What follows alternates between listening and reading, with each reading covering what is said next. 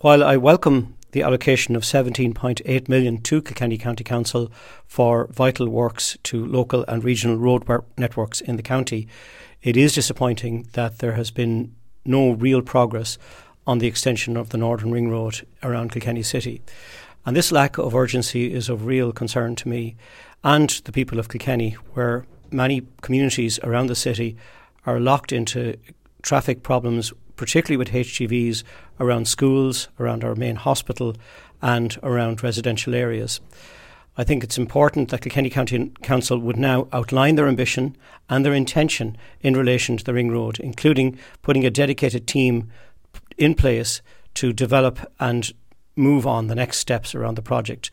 Government won't be found wanting in supporting such a project. We see it as vital around achieving our active travel, moving communities towards cycling, walking and public transport in the urban core of the city. But this lack of progress over many, many years is, to say the least, very disappointing.